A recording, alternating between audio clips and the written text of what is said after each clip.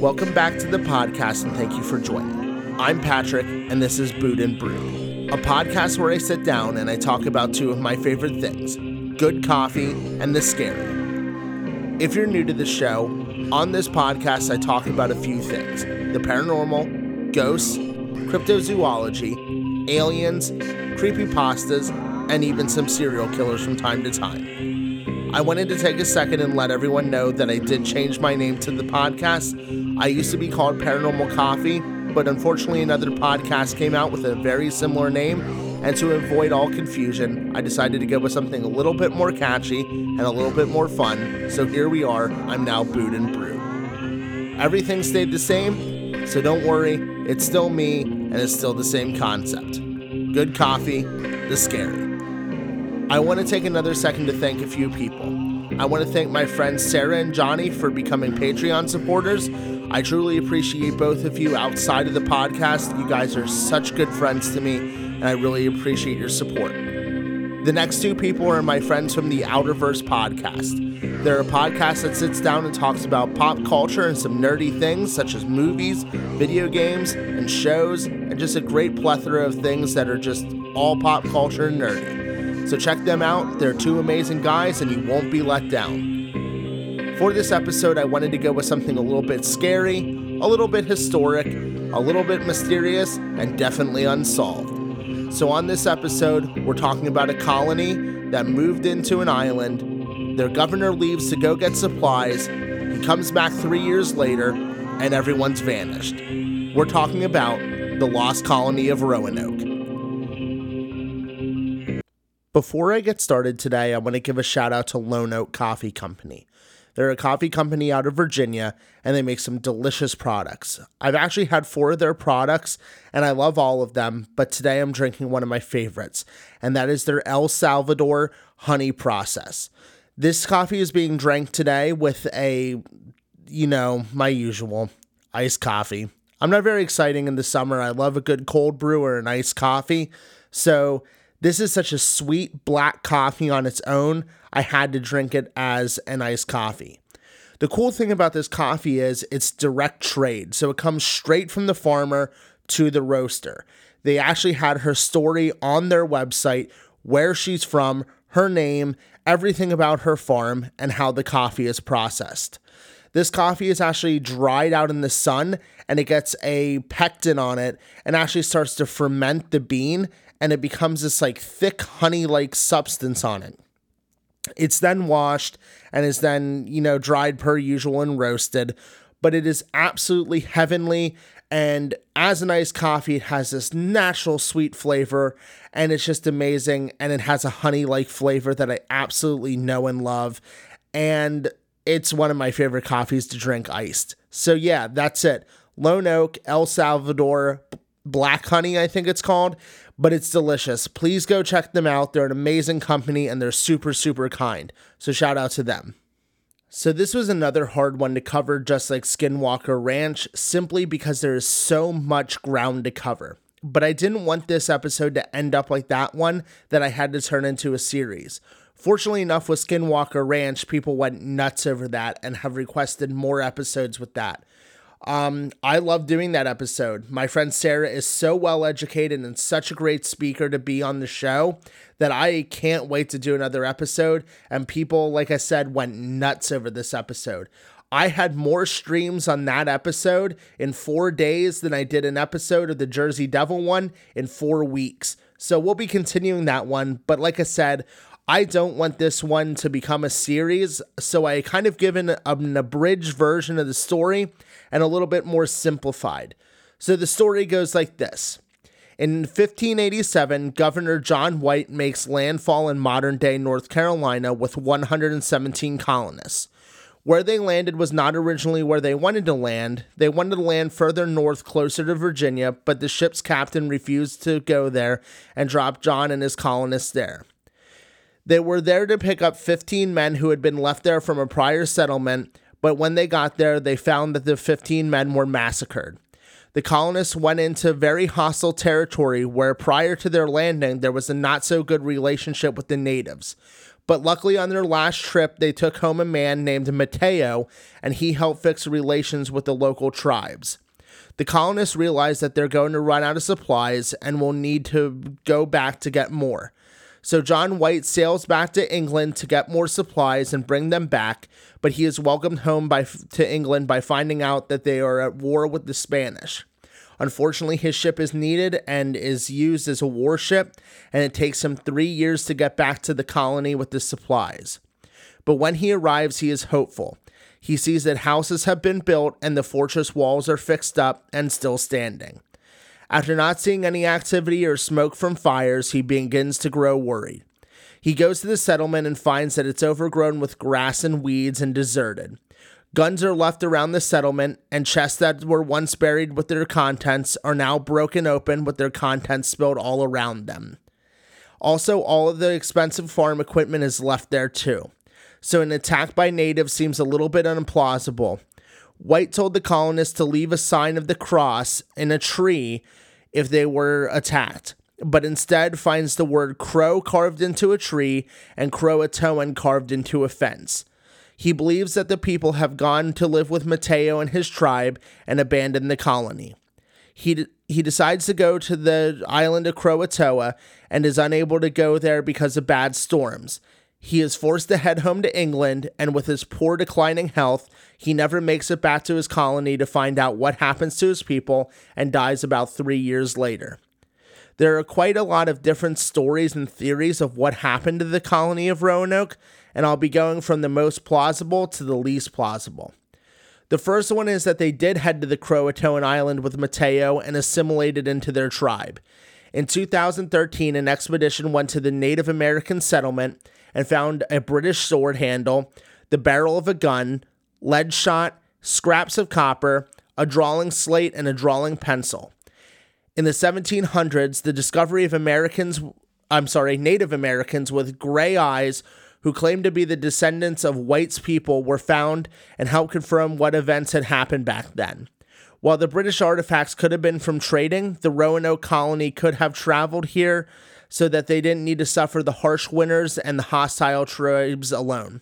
The discovery of trash pits also show a change in diet from fish and turtles to deer and birds, which could show that the tribe had taught them how to hunt with European guns from the colony. The second theory is the not-so-nice theory, and it's actually the very opposite of the last one. The colonists could have been massacred, but this seems unlikely. Upon White's return, there are no remains found like the first time that they landed and found the remains of the 15 men that were supposed to be picked up there. But instead it was found empty and no remains of the colonists. This one I find pretty neat, and I really like this one. There was a 16th century map that was found and drawn by none other than John White. What is crazy about the map is that it's in such good quality and is very, very accurate to the map of today, and the shorelines are about the only thing that is different. They say that this map was so spot on that it's pretty much 100% accurate. In 2012, X-ray spectrography and other imaging was done on the map and spotted a tiny 4-pointed star colored red and blue concealed under a patch that had been used to make corrections. It was thought to be used to mark a spot about 50 miles inland.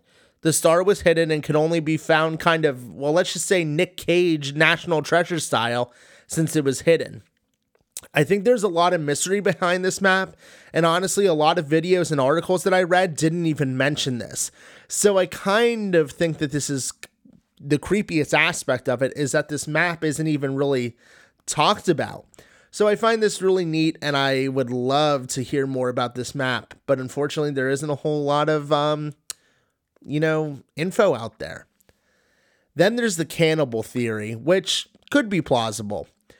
There's a theory that states that White not being able to come back with his supplies in a timely fashion, that the colonists had turned to something a little bit more desperate and began to eat each other.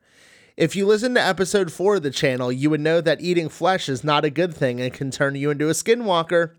But I digress and think that this doesn't make sense, because if they did turn to cannibalism, there would have been some bones still around showing that they have been eaten. Hypothetically speaking, of course, there would have still been at least one colonist who was eating everyone, unless he was using the bones for tools and other things. But I would imagine that, humans are pretty big and there's a lot of bone, and that would take a lot of time to use. So that ends the plausible ones, and now we're moving on to the strange, weird, and out there ones. Aliens. Of course it's aliens. I feel like there are a lot of things that are not able to be explained, so we naturally turn to the alien theory on all of them. Just because it's easy and there's no proof really needed. That's what makes this one out there and hard to believe for me. There were no crop circles or anything that even shows evidence to aliens whatsoever, and I feel like it's just an easy cop-out to slap onto it and add to a list of theories of what could have happened to this lost colony. I really do believe that this is just not the real thing that happened. I do believe in aliens, and I do think that they exist, but there's just no evidence even pointing towards this one. So this next one kind of follows along the lines of the cannibal one. Well, kind of at least. This one goes, zombies.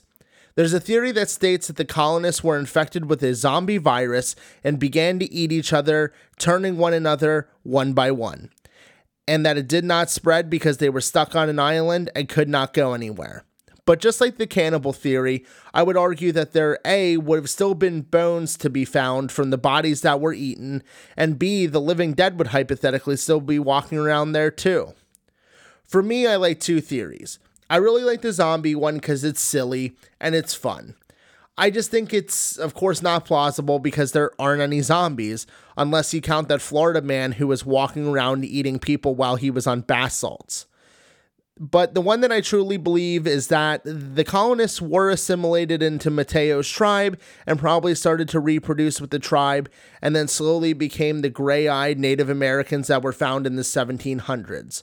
Sorry guys, I wish I had something that was a better theory, but that's just the one that is easiest to believe in and holds the most water to plausible. This was an amazing research project for me to do, and there was a lot I would have loved to continue to talk about. I still wonder if there are other theories out there that could make sense, but until then, I guess we're left with an unsolved mystery. And actually, the first of America's unsolved mysteries. So maybe one day we'll get more. There was a lot to do and a lot to cover and a lot more that I wanted to talk about. I want to go more into the detail of that map, and I wish I had time to, but there honestly, like I said before, wasn't a whole lot of information. A lot of these videos and a lot of the articles didn't even cover it. There was only one or two articles from like National Geographic and the History Channel that even talked about it. And they didn't even really go into great detail other than what was found on the map and what it could have meant. What I do find crazy is that John White's map was so detailed and so close to what the actual map would have looked like. It was so accurate, other than the shorelines being changing, because the shorelines do change. Other than that, this honestly could have been a very close representation of what the land looked like then. So I really appreciate you coming to the history lesson by yours truly, and for listening to my first non-paranormal podcast. I want to take a second to again thank my friends Sarah and Johnny for becoming supporters of me on Patreon. And I want to give another shout out to my boys in the Outerverse podcast. They rule. Like I said, please go check them out. They're amazing dudes who talk about some awesome stuff. I also want to give a shout out to Naughty Dog, who made probably my favorite game this year in The Last of Us Part 2. This game is, again, zombies. If you like zombies, go check this game out if you have a PlayStation.